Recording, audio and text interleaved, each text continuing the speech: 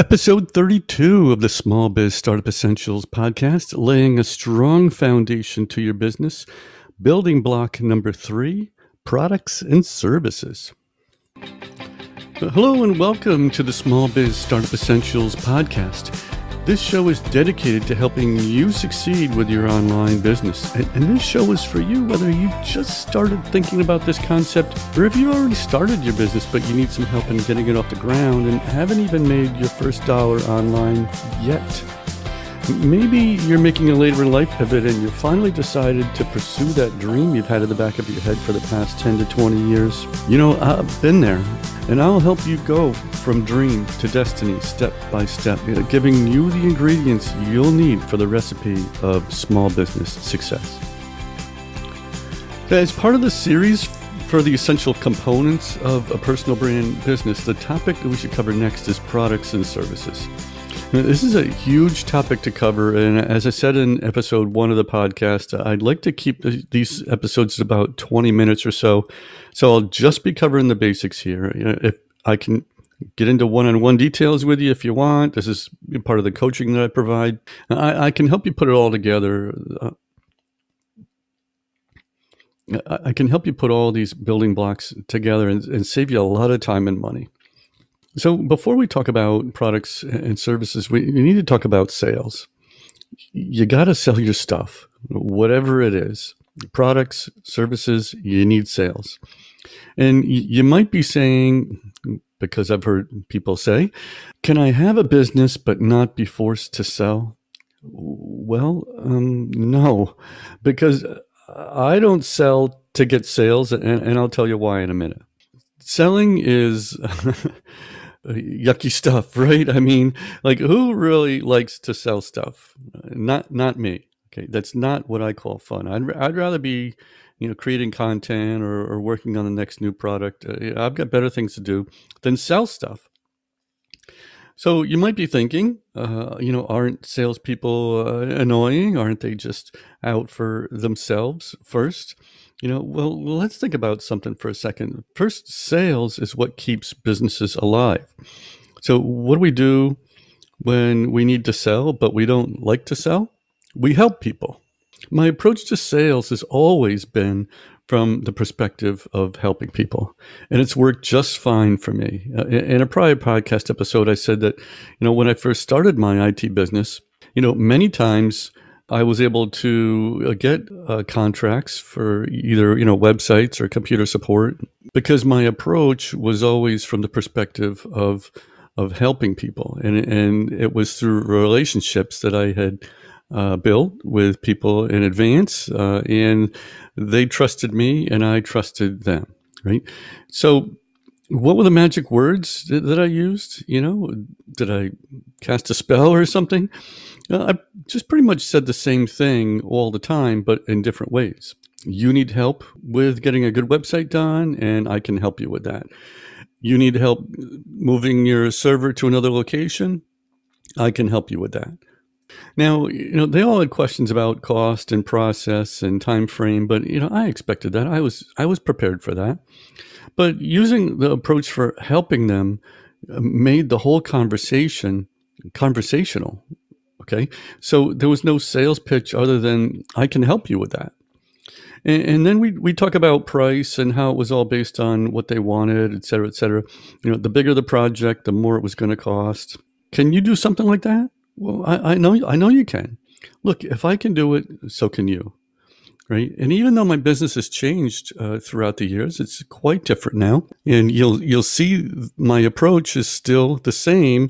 Look, I've got a number of ebooks out to help people, and you'll see that my approach is pretty much the same throughout the writing that I've done, the ebooks that I provide. It all revolves around helping people. So am I saying that this will work all the time? Well, no, but I'm saying that it takes the stress out of the concept of sales. It takes the awkwardness out of the whole situation. When you focus on helping people, you can relax and they can relax. Don't worry now. Sometimes it's okay to help people for free, but for when you get into the deeper aspects of what they need, that's when you can charge them for your time, your products, or your services. So remember that all businesses help solve a problem for a profit. They all do this. That's the nature of business. So let's say, as an example, you're a personal trainer. Your approach can be, you got a problem with losing weight? I can help you with that. I've got a few plans for you to choose from, and I'm sure you'll like one of them. Let me give you another example. You need some landscaping done? I can help you with that. Let me know, what you need done. I'll get back with you, and I'll give you a price. But oh, by the way, while you're waiting for the quote, I've got a free video series on my website that might help you with some ideas. Check it out. I've gotten some great feedback from people, and I think these videos might help you. And so in that video series that you've got created, yes, you're helping them solve a problem, but you're also giving them ideas on how to take, their backyard scenario, maybe, their backyard situation to another level. Maybe installing a small pond with an aerator, showing them how, you can be the solution to that problem. Right. And then when you're talking about the quote, hopefully not over the phone. I don't recommend quotes over the phone. When you're talking to them about the quote, you can ask about the video series. Hey, did you get a chance to see those videos that I was referring to before, and how maybe you install a backyard pond?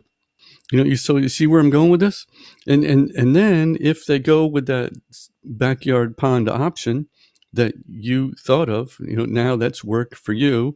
You're helping them solve a problem, and you can, if you choose to, you can even sell them the pond unit and the aerator pump and make a profit off of those things as well. So what are you going to sell? Products, services? It really doesn't matter to me, because with anything, the approach should always be the same. You're helping. Now, I will say that it's much easier to market the services side of the business if it's your intellectual property, right? If you want to have a coaching or consulting service, tutoring, something like that, the product is what you know. The service is you delivering what you know. And with that business model, it all gets a lot easier. So another example, say you want to be maybe an executive personal chef, and you already have some excellent experience offering high-end cuisine. You start a business targeting busy executives, offering to either create a week's worth of meals in advance, or to schedule your time through an online calendar. I use Calendly, by the way, and you go to them. You bill your time one-to-one, but then create some free recipes for download on your website that gives people a taste of how you approach meals, and also, present your personality a little bit through those recipes at the same time. And maybe you create an ebook on eating healthier when people are out at high-end restaurants, and charge maybe $49.95. In addition to that, you have a video course on how others can become an executive chef, and people can sign up for that for $499 for level 1. If they want to go deeper into it, you can have a level 2 of your video course for $29.75, right? It includes some personal coaching time from you. You now have income from multiple streams, and if you want to eventually stop going to people's homes, you have the option to replace it with different streams of passive income, or to start your own mastermind group or something. You're making decent money on what you know, and you're helping people. But I'd be leaving out a significant piece of the puzzle if I didn't talk about your USP, your unique selling proposition. What makes you the better option? Why should someone take a risk on you over someone else that they might even know? Right? Why are your services better? Why are your products better?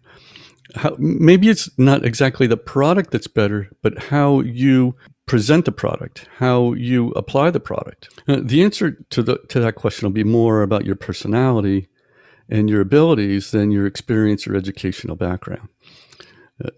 A lot of people are making a lot of money without advanced degrees. So don't let that get in the way. If that's an issue for you, don't let that get in your way.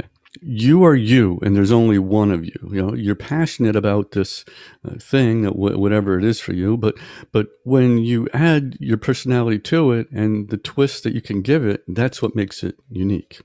You have unique skills. You have unique perspective, and matched with your experience, like wham, right? You're the one they should want, right? So we're reaching to the point where the information part of what we offer really isn't the main attraction anymore. Information is easy to come by. It's our personality, our perspective, combined with our experience that'll make the difference for you. Now, I'd like to move on to spend a minute about product options. Giving people options will increase your sales because a lot of different people want a lot of different things. That's why I have so many different topics in my ebooks that I offer, right? All under the umbrella of small business.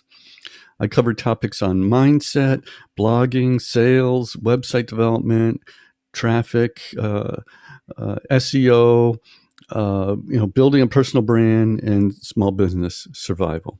And I've got one in the works on building a solid team. I wanted to cover a wide spectrum of topics to help people, yes, but to give people choices based on the specific problems they're facing.